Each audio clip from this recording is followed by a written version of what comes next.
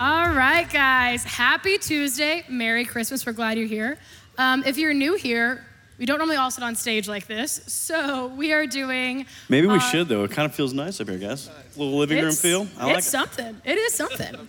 But as you guys know, we kind of had our Q&A out for the whole dating series, and we've had you guys submit your questions, your comments, concerns, all things dating and relationships. So tonight, we're going to take some time and answer those questions. But as we kind of dive into those, we want to give a little bit of a disclaimer, because as we were reading these, we were kind of talking as a staff, and we just realized that in every question that's asked, there's a story behind it, and we know there's nuance to every question. And so as we're talking through these things tonight, we know that these are not black and white issues, and a lot of times there's a lot of follow-up questions. So we want you guys to know that we're all going to be upfront.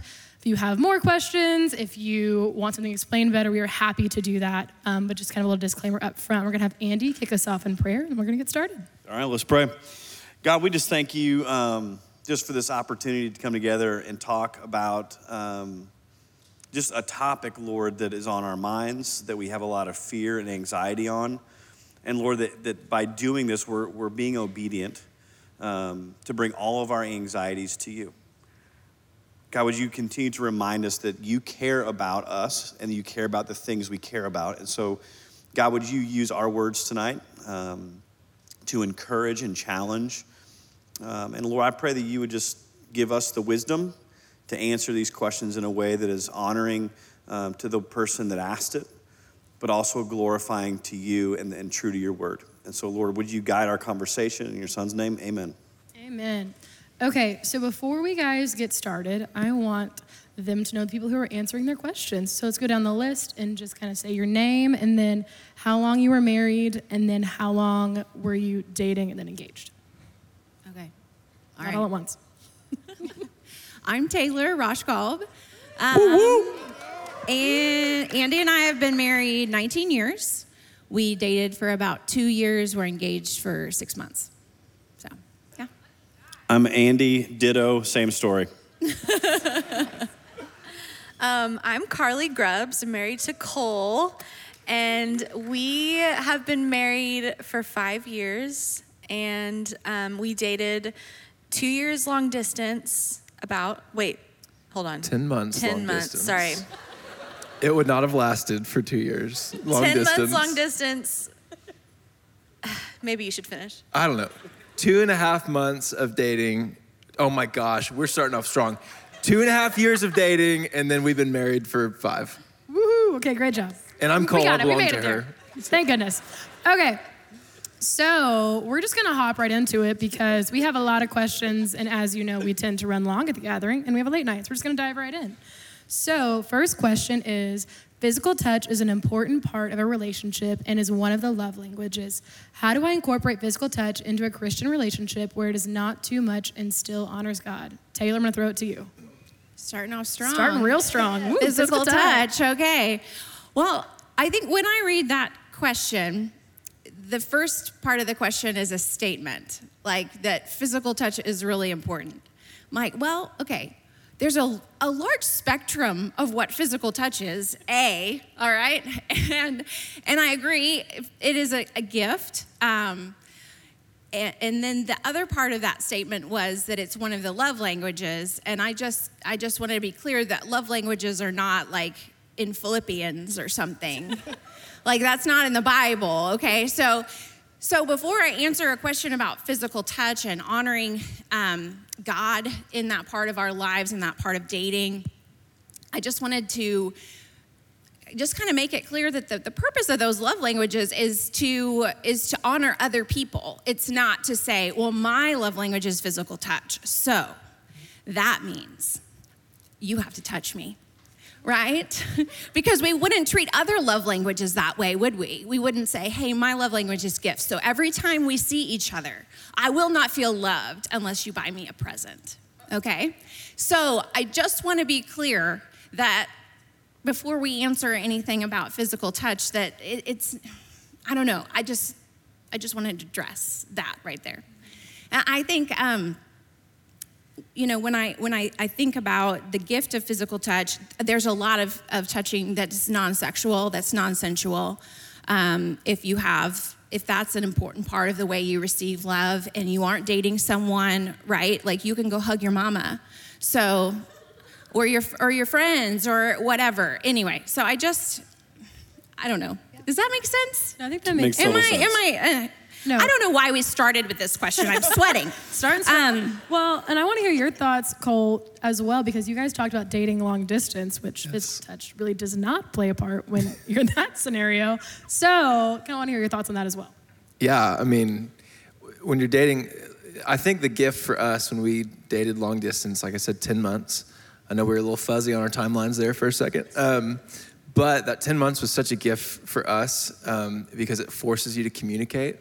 And you have to build a foundation of friendship first, and you're not in the same city where you could just kind of sit and be together and like watch The Office, but instead, like we had FaceTime dates all the time, and like that's how we did it. And it sounds so cheesy, but it forced us to communicate and kind of build that foundation. So, yeah. Yep, that's great. Okay, next question. We're just going to keep it rolling. Is how does a Christian couple peacefully resolve conflict while fighting? Cole, back to you. Great. I have to remind myself of this passage of scripture that I have read in here in our times of worship, but Philippians 2, specifically 1-5. If you have any encouragement from being united with Christ, if any comfort from his love, if any common sharing in the Spirit, if any tenderness and compassion, then make my joy complete by being like-minded, having the same love, being one in spirit and of one mind. Do nothing out of selfish ambition or vain conceit. Rather, in humility, value others above yourselves, not looking to your own interests, but each of you to the interests of others. And in your relationships with one another, have the same mindset as Christ Jesus. So I think successful relationships, and you're probably rolling your eyes hearing me read that passage, but I have to remind myself of that daily. And successful relationships are rooted in humility. And so, and conflict is a good thing. And so I'd encourage you, if you haven't had conflict, try to find something to just like argue about, because it's so healthy and it's part of it. It's part of life. And as you find your person, be sure you know how to deal with conflict and how to have an argument, all with the foundation of being rooted in Christ, rooted in humility. So that's what I would say. I want to add on that. Well, one of the scariest things, I've done some weddings and I get to do some premarital counseling with couples. One of the scariest things that comes up is when they tell me that they've never fought. They've never had an argument. Because what that tells me immediately is someone is stuffing down their feelings, their perspective. They don't feel like they're going to be heard. Something's being hidden. And so I think that we're human. And fighting is natural, and disagreements are going to happen. And so I love what you're saying, Cole. It is not about winning. Our culture says when you argue, you need to win to be validated, to be worth, to whatever. And I think going into conflict or fighting with the mentality of I got to win is how you lose in a relationship. It really is. That's good. Yeah, I would say on top of that, one thing that's really helped Andy and I is to assume positive intent. Like for me, not to hear him say something or see him do something and have like a reaction to it, and then sort of connect the dots in my own mind in a way that doesn't honor him and just assume the worst or assume that he's trying to hurt my feelings or whatever it is, to honor him and then when I have a conversation with him, when you said this is kind of what I thought you meant. Is that true? Like just that kind of thing, to assume positive intent in the way you approach the person. That's good and really practical too. Yep. Okay, so the next one, rolling right along, is how do you actually date in a community where everyone seems to know one another? Andy, I'm gonna toss it to you. You know, this is this is a really good question. I was glad that someone asked it because you guys have heard me say, like back in October, I met with the girls and I met with the guys, and this topic came up in both conversations. And I think it's just hard, okay? There is no silver bullet of like, this is how you do it with zero complexity and everything works out. It is complicated because we are complicated, and specifically to this ministry, the young adult ministry at Crossings, like, there's a lot of people in here, but relatively speaking, it's a small environment.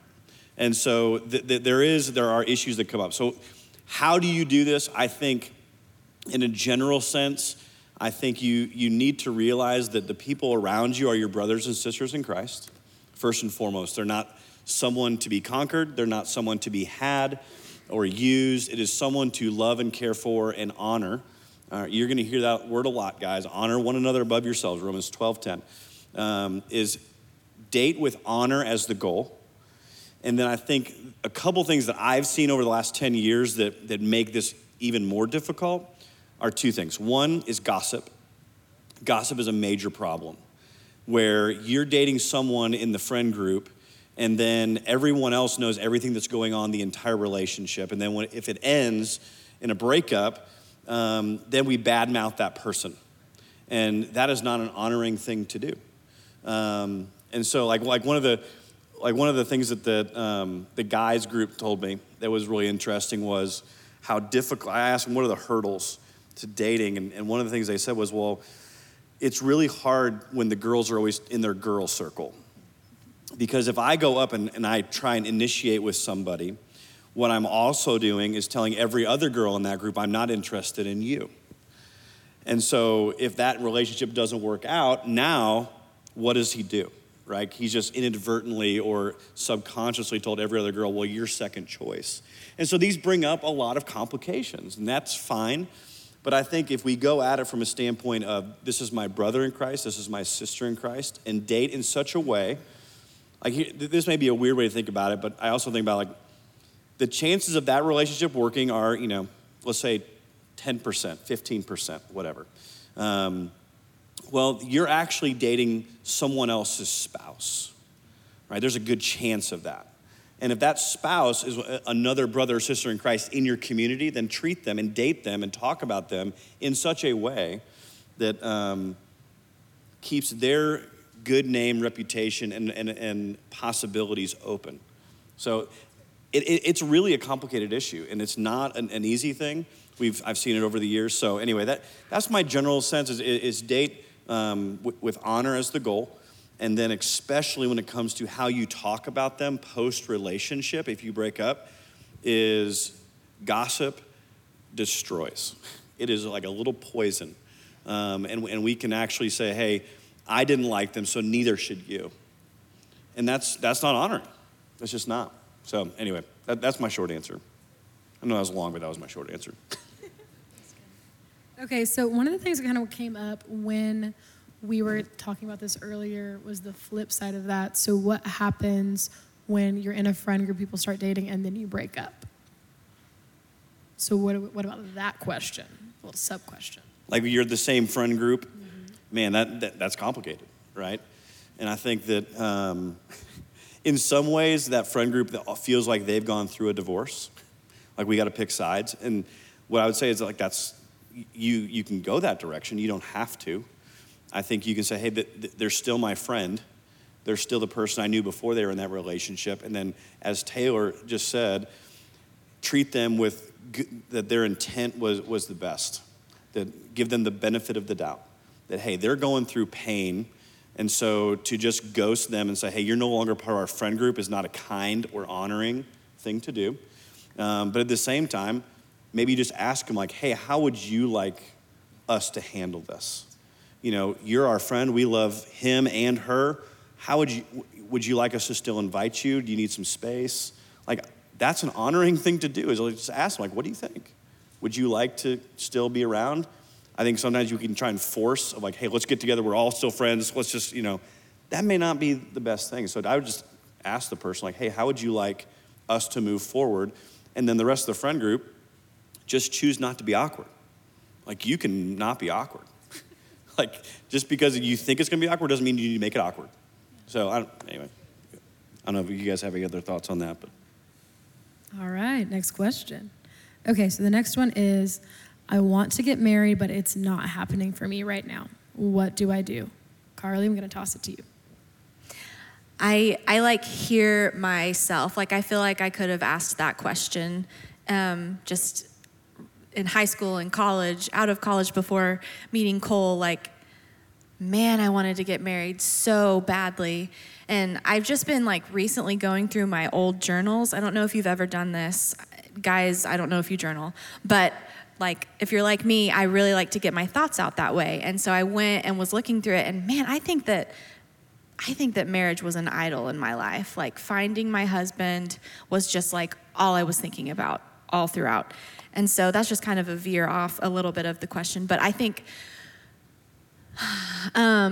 just from personal reflection is like, you think about the persistent widow in Matthew 18 and how the persistent widow to the unjust judge, and she just kept going and asking, and this is what's wrong, this isn't right, and he ends up bending for her. And it's like Jesus' point in that parable is like, if someone like this unjust judge is going to hear this person out, like how much more would a God that created you, that loves you? So if you want to get married, keep knocking, keep asking, keep on talking to the Lord about it, because he has things to say to you in the season where you're not married. Like he wants you in that season right now so that he can talk to you and so that he can take you on this journey with him and turn you into this person that he wants you to be. Like it's all purposed, and it's, oh goodness, nothing is wasted. So what I would say is just like lean in and ask him, cry to him, talk to him. He talks back like he does. And so that would be my word of advice. Absolutely. And I know part of my story is that I was a raging legalist for a really long time. And so I don't think I ever would have verbalized it this way, but I thought that if I was a good girl and if I did all the things right, then God would give me a perfect husband. And I mean, I kind of feel like I lucked out because, but Andy's not perfect, and marriage is not like, it's not an end goal of your life. Like, you wake up the next morning married, and there's a new set of problems and a new thing that you want next to happen. And so if you get into a habit of thinking, if I just do X, Y, Z, then God has to do 1, 2, 3, like that is not gonna serve you after you're married. And then it's gonna open you up to the fact when you discover that that perfect person you think God owed you falls short and hurts your feelings, then that opens you up to thinking, what did I do wrong? Did I choose wrong? And it opens up this whole other ball of wax. And so you have to know that in that season of waiting, of purposeful waiting, that you're not trying to earn anything from God. You either receive a spouse as a gift from him, or you just go without one.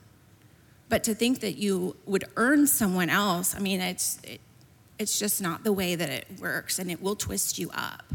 So I would say, I mean, just from the side of being married for almost 20 years and having 5 kids and getting married young, I will tell you that I know that many of you are looking at people who have what you want, who are dating someone, who are married, who are starting families, and you thought when you looked out into your future that by the time you are X age, you would have that, and you're frustrated. That is so normal. It is so normal, all right? But I look back at my 20s, and it was really hard to have babies in my 20s. I didn't have a lot of freedom. Now, I'm very grateful, but it's a different set of problems, right? And I get to have coffee with young adult women all the time. I love it. And I just think sometimes to myself, like, if I had your life when I was 26, 27, 28, man, I would travel, I would read more books, I would do this, like I would be the most interesting person alive. Like, I'm just trying to say, not that I'm ungrateful for my life, but that you have a gift on your hands, and it may not feel like it, but it is. You have so much freedom. I know you have obligations in work or school or whatever, but there's not a baby who's waking you up at 4 a.m.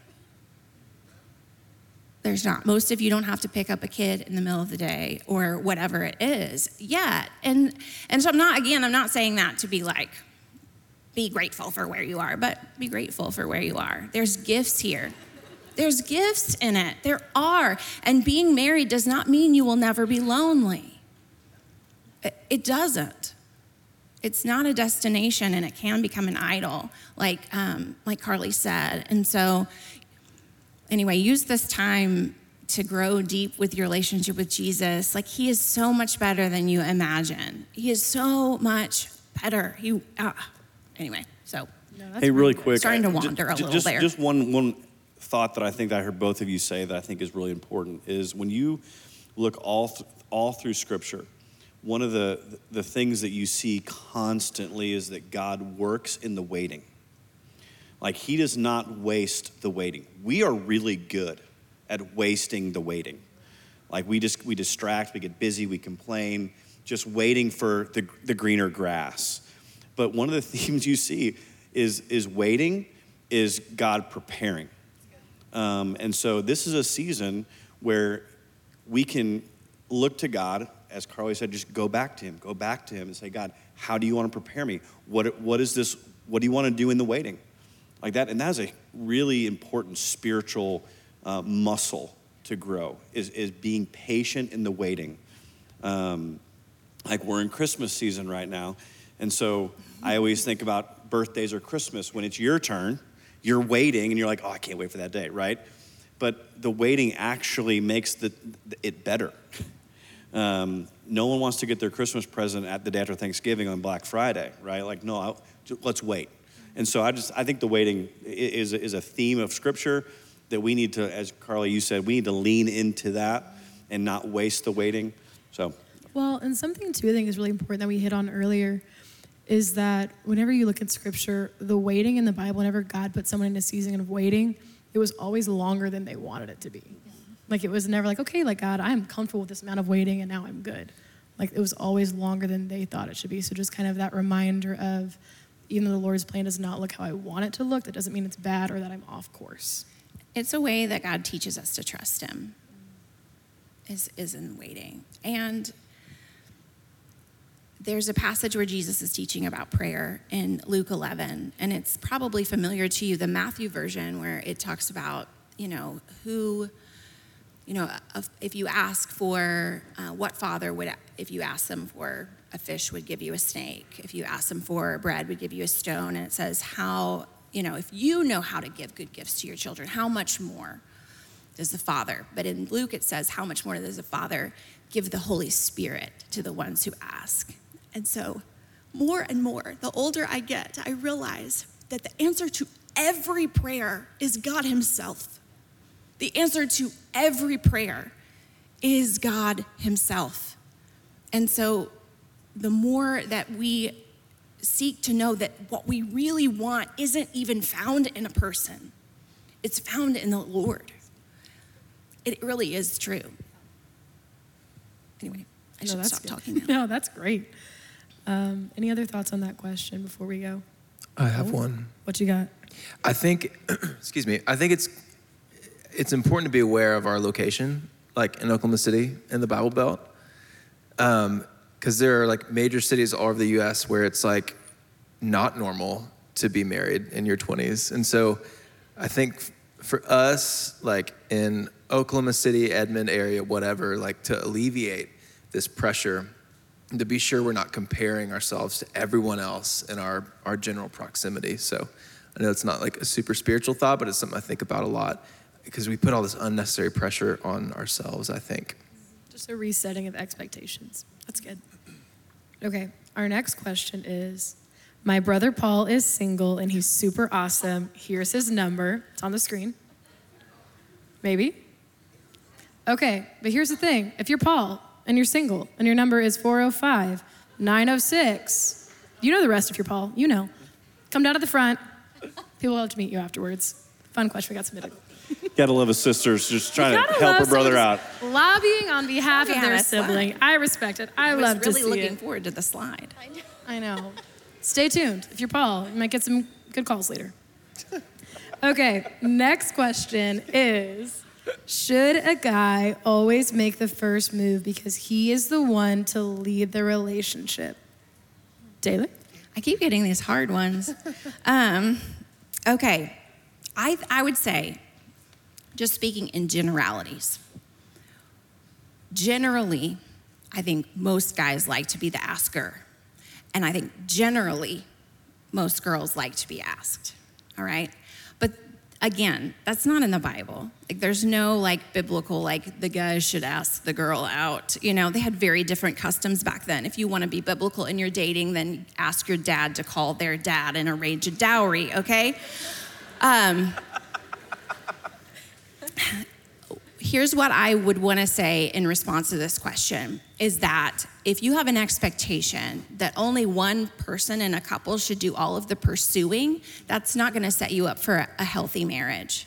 Once you're married, Andy deserves, if I love him, then I should pursue him and try to honor him, right? And vice versa. And so I think sometimes we can be trying so hard to do things right that we can twist ourselves into boxes that God isn't even asking us to fit ourselves or our relationships into. Ladies, I think there are really honoring ways to let a guy know you're interested without asking him out directly if you don't want to do that, right? You can just talk about things you might want to do with him. If you're having a conversation about, did you hear about this concert that's coming up? Oh, well, that would be fun to go together, wouldn't it? Or just lay it out there. Or when you're talking, you can just touch his arm, right? Hey, speaking of that. Scandalous, whoa. So. That is some non-sexual physical touch. Yes, it is. Good tie-in. Here, full circle. I will say this. In the conversation that I had with our guys and gals, this topic of how do we flirt came up, and along with the who should ask out who, and in both groups there were some guys who were like, no, I'm asking out, and there was some guys who were like, actually it might be kind of nice, I wouldn't mind that. And then in the girls focus group, the girls were like, no, the guy should ask out, he should lead the relationship. And then there were other girls in the room that were like, you know what, I have no problem asking somebody out. And so, but then it wrapped around to flirting and that kind of thing. And it was universal in the guys' space that a touch on the arm would get their attention. As men, we're just typically, Cole, you can disagree with me on this, but we're typically not good at picking up signals. But if a young lady were to walk up and touch your arm, like, hey, how are you doing? We'd be like, excuse me, what's happening right now? So just a little, that was a universal thumbs up from the guys. That if they did that, I would know that they were interested in me. So be very careful with the arm touches, ladies.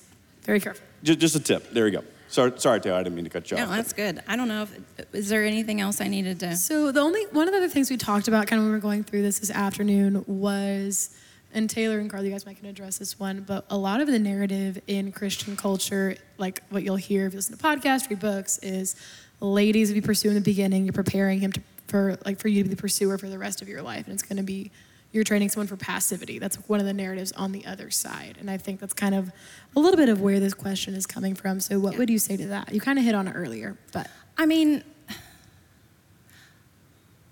I think that a lot of this is individual because it has to do with personality. I have seen many marriages where they would say that they are very hard complementarian, very submissive women, and they found ways to make that man do exactly what they wanted him to.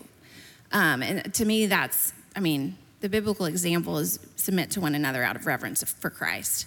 And so I've also seen women, and have done a little of this myself, of thinking he has to be the leader spiritually. And so then I wouldn't speak up when I knew things, or I would smash that part of myself. And you guys know, if you're in Sunday school, I know a lot about the Bible. And I acted stupid. And it didn't serve either one of us for me to do that. And so some women are going to be a little bit more of a natural leader. Some guys are going to be a little bit more naturally laid back. I don't think that necessarily means that she's training him to be passive. I think it's not a dog. But if you don't want to marry someone who's passive, then don't. If you date them for a while and they're passive, then break up with them. Like, is that wrong? No, I think you're right. Well, I think you could also, as you get to know somebody, you know, even just as friends and as acquaintances, you know, if you recognize, hey, they tick this way and are wired this way, then that might change how you approach them. And again, I don't think it's like, hey, I'm just going to insult you by taking the reins and asking you out. As some of the guys said, it'd actually be kind of nice if someone asked me out. Because for the ladies in the room that have never asked anyone out, it is a terrifying and horrible that guys live with. Of like, I'm going to put myself in a position of massive vulnerability to have my ego and my pride just chopped. And so that's a very scary thing. And so ladies, if you say, hey, I'm just gonna go for it, good for you. Just know that there's a chance of rejection. And that's part of that. And I think that also comes into is just the personality of like, hey, if he's really quiet and really shy, then maybe you do need to initiate a little bit more, not because he's some, you know, less of a man because of that, but maybe that's just how he's wired. And so it could be an honoring thing to say, hey, I wouldn't mind spending some time with you. You want to grab coffee sometime? Because for a really shy, quiet guy, that might be a huge freedom of like, oh, thank you. Yes, I would actually love that. Let's go have coffee. You know, No, that's good. One gal in our focus group, she gave her great ideas like, hey, if you're kind of on the fence, ladies, say, hey, it would be really fun sometime to do this activity. And then leave it like that. And now that's an open door for him to be like, hey, yeah, why don't we go do that? So there's, like Taylor said, there's ways to kind of navigate that issue, but I wouldn't make it the issue. No, that's good. Okay, next question. We're in a relationship and we see a future together, but we are currently having sex. Now what do we do? Does God not like this relationship anymore, and do we need to break up? Carly, tossing it to you. Yeah. Well, I think the thing that comes to mind first is just if you find yourself in a relationship where you have done something, like if you have had sex and you both are like, oh my gosh, like if you're guilty, you're feeling like the conviction from the Holy Spirit, like we are as believers, that's like repentance, living lives of repentance. That's like what we're doing. I feel like we don't talk about that much, that's like actively something that we do on the daily, every minute. Like it could be every minute, like I don't know, but like it's like that's constant. Like the Holy Spirit, we have him dwelling in us as people, as believers. And so he's gonna make us feel a type of way when we go do something that goes against like the character and nature of God, who he's trying to set us apart to be. If we're not looking like him, he wants us to look like him. And so, absolutely there's a way to redeem that relationship. Like there is still a way to honor each other. There is still a way to honor the Lord. Like read scripture, he's constantly saying, repent, like to the Israelites over and over. He's God of second, third, fourth, fifth chances, and we're gonna mess up. He knows that about us. So, like change your mind, repent, turn, and go another way, and then set those boundaries in your relationship if this is still a relationship worth pursuing. If one of you feels guilty and the other one doesn't, that's a big red flag. Like I think that means, okay, the one that feels guilty, the conviction, the weight, needs to be the one that says, okay, well, we obviously are running different races. And like, I think I need to cut ties, and that is completely okay too. I think there's one of the things shame will do is it will tell you that since you've already done it, you might as well keep doing it. And that's just a lie. It's just a lie. Just because you've started one way doesn't mean that you have to continue that way. And that goes back to Carly. There's just an opportunity to get up and go a different direction. Here's the cool thing about repentance. Like when you think about it from a guilt and shame perspective, it sounds really unattractive. But when you think about what is repentance, it's turning away from this and to God. And so repentance is just another opportunity to turn back to the God who made you and loves you and knows you and cares for you. And so I don't know if we could ever get tired of that. I think that our resistance to saying, hey, this is what we're doing, but we just got to keep going because we've already messed up, that kind of thing. Because the Bible is very clear on this issue. Like Hebrews 13:4 says that the marriage bed is to be honored above all, and that the marriage bed should be undefiled. And Paul talks about this all the time, almost in every book or letter that he wrote about sexual immorality, and that this is a gift from God that is designed to be between two people in marriage. And so I think that I don't want to make the assumption that we all know that, but that is a very clear standard. But repentance is a wonderful gift. It's not hey, shame on you, now you got to repent. It's, I get to repent. I get to turn back to God again. And when you think about how repentance is described throughout Scripture, I always think about the prodigal son. Well, how was the prodigal son received when he repented? When he turned from this lifestyle that was destroying him, he turned back. He's like, who is my dad? Oh man, even the servants eat better than what I'm doing. And so he repents with shame and guilt. And he goes back to the father and he's practicing his I'm sorry speech. And then the father's watching for him.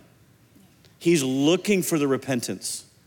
And when he sees it, the father disgraces himself and says, I'm going to chase after my child. And I'm going to embrace and welcome them back in. There is no shame. There is no guilt. It's just redemption. And so I think when it comes to sexual sin, whether it's by ourselves or whether it's with someone else or whether it's through a device and a screen, repentance is something that we should celebrate and look forward to, not something that we're like, I need to repent again. No, like we're turning back to God again. Like what a wonderful problem to have to turn back to God 1,000 times. Like that is a wonderful thing, to understand who God is, how he views you, and he welcomes you back. He looks, Jesus, when the woman who was caught in adultery, right? We won't talk about the guy that was not mentioned, but what was Christ's heart towards her? Who's here to condemn you? Then I don't condemn you. Go and sin no more. It was, hey, there's no condemnation here, but go and repent, turn from your sin. And so the way I think about this, and I'll wrap this up, is it is never too late to walk in obedience. Yes. It is never too late to walk in obedience. And I would just say that God's ways really are the best ways, right? He's not a cosmic meanie trying to keep you from having fun. Like he wants to protect you. He wants you to be treated with honor. He wants you just to have complete wholeness and healing and freedom. And I can think of no greater gift than if you are in a relationship and you've had a sexual relationship and you decide to try and stay together and repent from that action, to honor one another by choosing to say no to each other. Like to be able to have that kind of selflessness, that's really important for marriage. So anyway. And self-denial. Yeah. Those go hand in hand. And I think we were talking earlier, I talk to a lot of guys about sexual sin and their past and what they're currently doing. And one of the things that I try and frame it up as is this self-control issue is a fruit of the Spirit. And that what a gift you are giving one another. That if you were to get married someday, by being able to say no to one another and say, hey, we're gonna wait and we're gonna start walking in obedience. What a wonderful gift that you're giving your future spouse to say, hey, I can say no to you so that down the road I can say no to somebody else too. right? What's the flip side of that is I can't say no to you plants a seed of insecurity in your spouse. That, well, if you can't say no to me now, even though we've talked about it, we've prayed about it, and we've done all these things, and you still can't say no, then when you go out of town on that business trip, now I'm terrified because I know you can't say no, right? And so actually that self-control and that walking in obedience is actually this awesome gift that you're giving someone to say, hey, listen, if I can say no to you, then you have confidence that I can also say no to whoever may come by later. So. Oh, that's really good. And one of the things too that Cole hit on when we were talking about this was that this is hard. Like, it's supposed to be hard. Like, you were supposed to be attracted to the person that you were dating. Like, this is not easy. If this is really easy for you, then you're probably not attracted to the person that you're dating, which is a bigger fish to fry. And so just know, like, when we were having this conversation, like, our hearts were for you guys, and we were being very sympathetic towards this issue because it's a hard one. Okay, the next question is, I am nervous to be physically intimate with my future spouse. How do I deal with this properly? Back to you, Taylor. Okay. Taylor, you're getting all the great questions. I know. This is fantastic. I would just say, first of all, that's very normal. It's very normal for more than one reason. One of the reasons you could be nervous about that is if you have a complete lack of experience and you have no idea what you're doing and you've heard stories, you're worried about pain. All of those things are normal. And I'll talk about that in a minute. Another reason why you could be afraid is because of sexual abuse or trauma. And if that is the case, and it is very common, then that is super understandable that would be a fear of yours. And so what I would say is that you need to pursue healing. Therapy can be really helpful, I think necessary. And then if you're in a serious relationship that looks like it's heading towards marriage, then you need to be very clear in your communication about your fears, about your experiences. And because this is more common for women to be sexually assaulted or have this kind of abuse in their lives, guys, you need to be very aware that the woman you're dating or that you may marry may have this in her past, and that she feels a lot of shame about it and may have some real fears and hangups, and you need to be patient. And you need to behave yourself in a way that shows her that you love her and that her safety is more important to you than her body, okay? Because we are not given that information growing up as women a lot of times. We are seen because of the way porn has infiltrated our just the air that we breathe, the water that we swim in. All sex has been so pornified that there are these outsized expectations on women that we have to be like really proper and holy in all of this, and as a Christian woman, and then all of a sudden you get married and you become this sex pot. Like, how do you deal with that? It's really difficult. And so especially if there is sexual trauma in your past, you need to pursue healing. You need to be clear in your communication. You need to be patient with yourself, guys, or the partner needs to be patient with you. And two, I think that pornified culture has really centered guys' pleasure much more over women's safety, but also over their pleasure. And so you need to kind of, if porn is part of your life and you're looking into marriage, then you need to realize that you have sexual trauma, because that is a very unhealthy view of sex that you have put into your mind and into your body and into your expectations. And so you have your own healing to do. Okay, that's kind of a separate issue maybe. Well, but I think that's a really good point, Taylor, is that what we don't think is happening in our hearts and our minds when in this over-sexualized world that we live in, whether it's movies, porn, music, all the stuff, is that is training us. We're going to school per se, and it is training our brain. Like all the science is showing that like porn actually changes how our brains are wired. And so it really, I think that's a great way to put it is porn creates sexual trauma, and we don't even know it. And so that's a huge piece of it, especially when we're dating, when we're thinking about dating, is like, okay, I got to deal with this stuff. I need to drop out of that school, and I need to start attending a new class and rewiring my heart and my mind and my expectation according to what God would have, that it is a good and precious gift, not something to be used as entertainment. So anyway, you were going to say something else, sorry. I think that was about it. I mean, if you're on the side of things where you're coming into marriage and you're a virgin or you're very inexperienced, then you just have to have conversations too and be really clear and upfront and be willing to have that conversation with your fiance that's very frank. And then again, I think your expectations and your communication need to be clear, and just to be incredibly patient. That nobody gives you an award for having like sexual intercourse on your wedding night. Like, nobody comes and is like, great job, you did it. Like, I don't know. I know a lot of couples who didn't have, P&V on their wedding night, and that's great. Good for them. Like, it is not about that. Sex is it's not a conquest, it's not a moment. It is something that is designed as a gift to serve one another and love one another, that is in the context of a safe relationship. And that just takes time. And so it's okay to be afraid, but that fear should let you know, okay, I need to do something about this fear. I either need some healing, I need some communication, I need some patience, I need to let myself off some hooks. Anyway.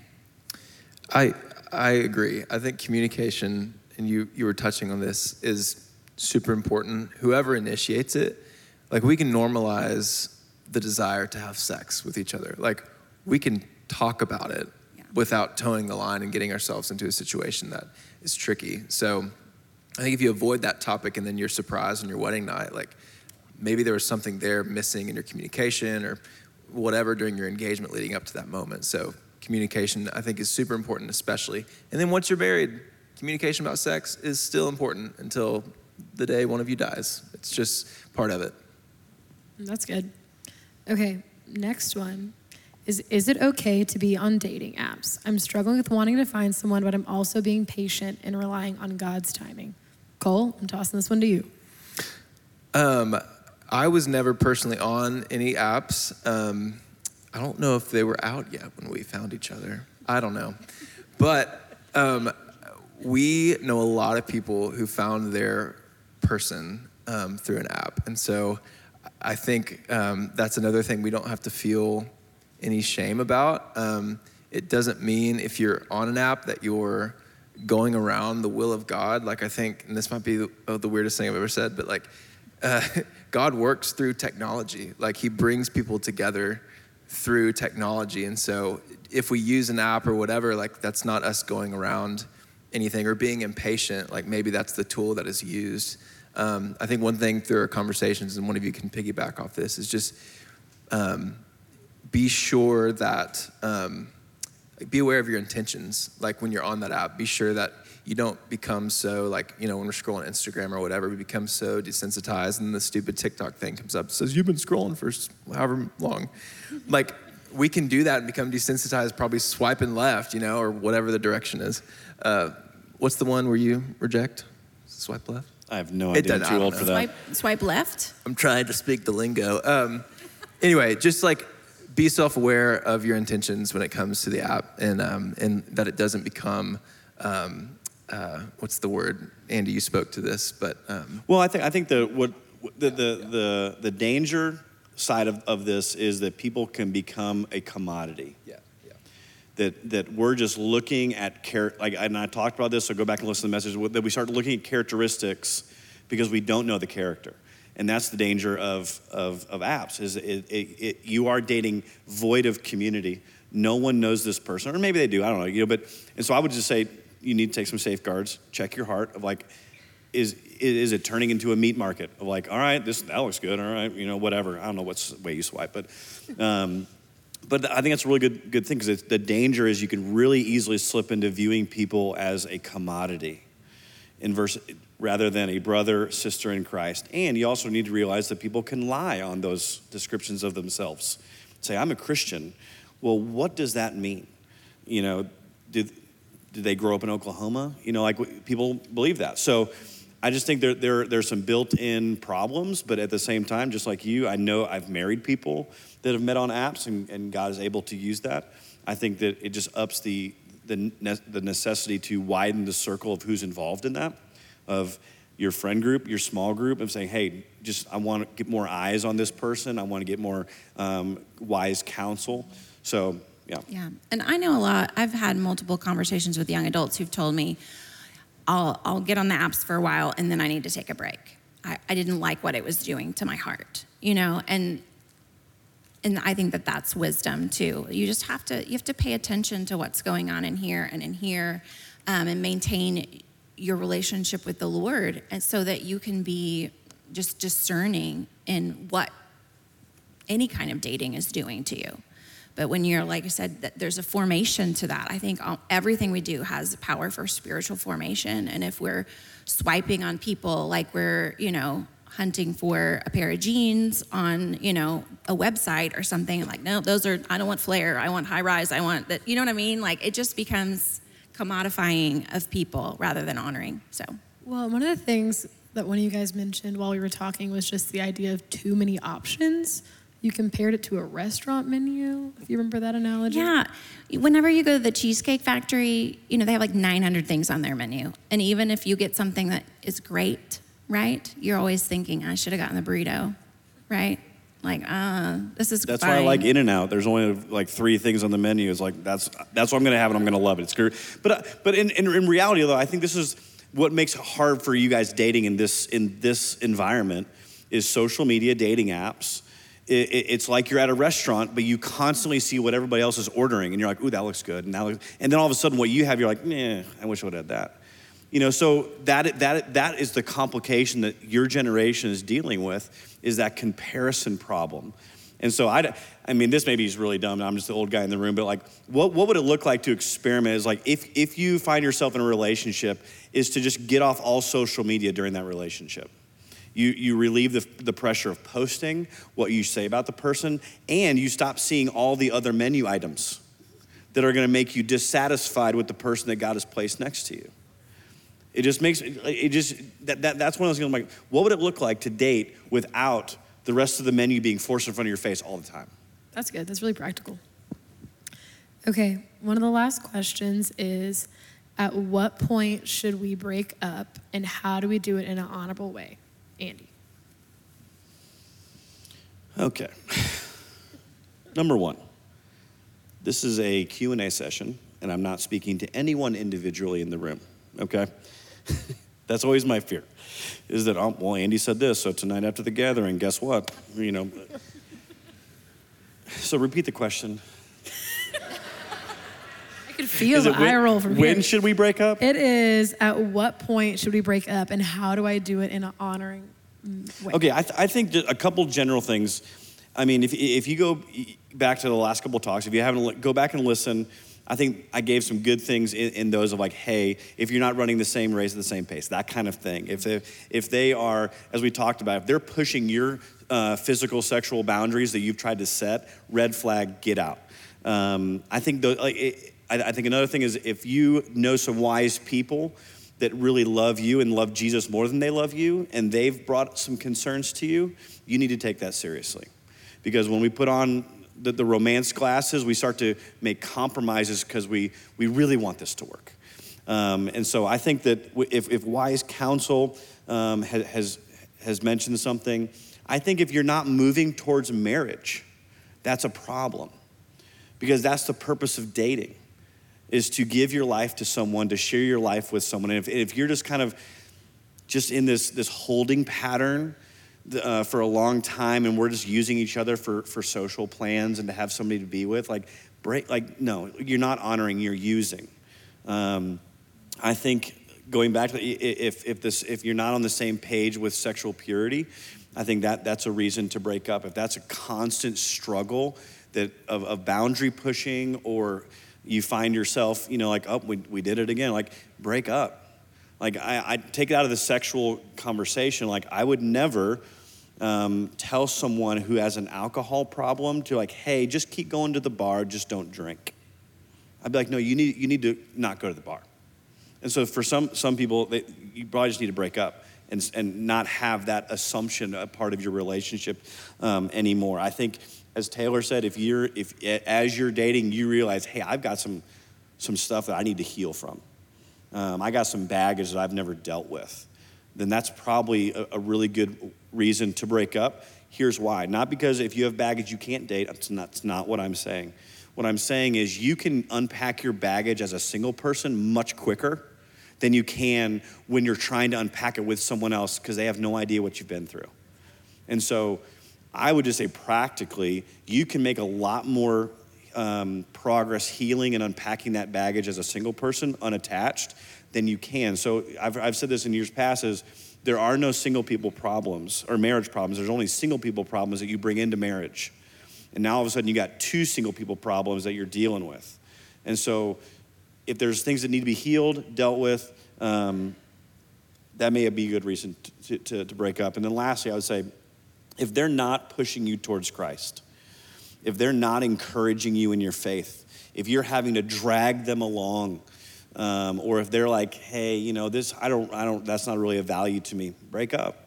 That's that unequally yoked idea is like, all right, like they should be encouraging you, pushing you, cheering you on as you pursue Jesus more than they're cheering you on pursuing them. Because the sneaky part of that is that they want to be your savior. They want to be the all in all for you versus like pointing you to your savior, pointing you to the King of Kings instead of saying, no, I'm your king, I'm your queen. Like, no. So that's just a couple of things. And then how do you do it honorably? Man, I think it goes back to what Cole was saying in Philippians 2, like consider them more important than yourself. And so as you break up with them, try to lift them up as much as you can. Say, hey, this is what I see in you. This is why I was first attracted to you. But I just don't see this going forward. And so I know that's gonna hurt. And that's part of dating is hurting. And like, unless you meet the person and then marry them one time, the ratio of heartbreak to love is gonna be way in favor of heartbreak. You're gonna break up and be hurt more than you're gonna find that person to marry because you only wanna marry that one person, right? And so just know that it's hard to break up with someone. And so instead of just thinking about yourself, if you're the one doing the breaking up, think about how can I say this in a way that honors and cares for them as best you can. And then part of that is after the breakup, you can honor them by not trying to be the one that takes care of the heartbreak, right? Because that just leads them on of like, wait, I thought we were, so I just think, and if you need help with that, that's again where you can talk to the people around you that maybe have more experience in this. You can always come talk to us. We would love to help, in situations, because I know every situation is different. So, but I think going into it without the mindset of like, how can I protect myself the most versus how can I protect them the most, is probably a good way to honor. Were you gonna say something? Yeah, I just think to honor, but also be honest. Clarity is kind, like you always say. But I think too, like, if you're getting over a breakup, you have to there's just going to be grief. There just is. Like, there's just going to be grief, and you need to feel it. That's good. Okay, so now we're going to go into our rapid fire questions. So I'm basically what I'm going to ask these. We're just going to go down the road. We're going to have one for each of you guys. So quick rapid fire answers. First one is for Taylor. Any tips on how to have those hard conversations with friends that you see red flags in their relationships? Well, I feel like Andy kind of touched on this a little bit, but I think anytime you have a conversation with someone about something so personal, you need to make sure you have the kind of relationship where that would be welcome or expected. If you've never had a conversation with this person about something personal or about their relationship at all, you may not be the one to have this conversation. But if you're going to, I think you just have to be honest and honoring and all of those things, and just to let them know, hey, I've noticed something, and I just, because I love you and I care about you, I wanted to ask you about it. And just tell them, this is what I see, and it just concerns me a little bit because I care about you so much. And then listen to them when they respond, And then you can just say, okay, well, this is why it worries me. And you can't change the person. And all you can do is be honest and honoring, I think. Was that clear? That's great. And then I would That was a add one rapid, thing. sorry. As you receive that feedback, if someone comes to you about your relationship, fight everything to be about being defensive. That they're not insulting you. They're not insulting the person. They're trying to care and love you. And so again, benefit of the doubt. Say, all right, this is going to be hard to hear, but I'm not going to be defensive. So I just say receiving side too. Yeah, absolutely. Okay, Andy, how do you say no to someone kindly because they don't share your faith without just saying no because you're not a Christian? Or kind of the other part of this question was, how do you say to someone like, okay, like they say they're a Christian, but they're not? Like, how do you? Okay, so I think this is really simple. You look at them and you say something like, hey, I really like you, but the most important thing to me is not the most important thing to you. And so because of that, I think our lives are going to go in two different directions. So I think we need to break up. Boom, there you go. All right, Carly, what if a close friend asks me out, but I'm not interested in them? How do I walk forward in the friendship? Walk forward in the friendship. That's what the question says. Well, maybe you don't, honestly. I think that sometimes we can't be friends with people that we're attracted to if we're not going to date them. So that's my answer. There you go. Okay, Cole. Is there the one, and how to decide who to date? Yes. Well, there are multiple the ones. That's confusing. I would say Try again. my personality lends itself to being I used to stress about this. Who's the one? What is my calling in life? How do I know if I'm outside of the will of God? And what I'd say is like, don't stress about that. Don't overthink it. Anybody you could date, if they're a safe person, they honor you, could be the one. So remove that pressure from you, but I also want to emphasize like, that doesn't mean settle. And so there is, and I hated when people were like, oh, you'll know when you know. That's not helpful. That's not helpful advice. But there is a gut feeling of like, okay. And I think as long as you know your points of tension, like there's a big difference in understanding the points of tension that you have in dating that you'll probably carry in the marriage than trying to solve all these problems. Like if you have to fix all these things to decide to get married and they're the one, like they're probably not the one. So just understand that difference is something I would say. I think also a good way to look at it is that if you believe that, man, God's just got one person for you, what you're doing is you're putting God in a box and you're saying he's not creative enough. Like that he's just got, like it's just not true. Like God is creative and he's created a lot of awesome people. And so I think that is a burden that we place on ourselves because of cultures, really probably movies. Mostly they paint it in a picture of like, hey, there's gonna be a light from heaven when they walk in the door. You're like, oh, there's the one. Versus like, no, God's bigger than that. And he is good and he knows the desires of our heart. And so he's not going to say, well, sorry, you were born in the wrong city. So, yeah. You missed it, sorry. Okay, well, thank you guys so much for joining our panel and just for talking and sharing your thoughts. I know we really appreciate it. You guys, we got a lot of other questions that we're not going to get to answer tonight. So be sure to look for our podcast in the New Yorkers. We're going to hit on a couple of these more because as we're talking about, they're just really nuanced. So we're really glad that you've joined us for our dating series and just this time tonight. It's been really special. Andy, any closing thoughts?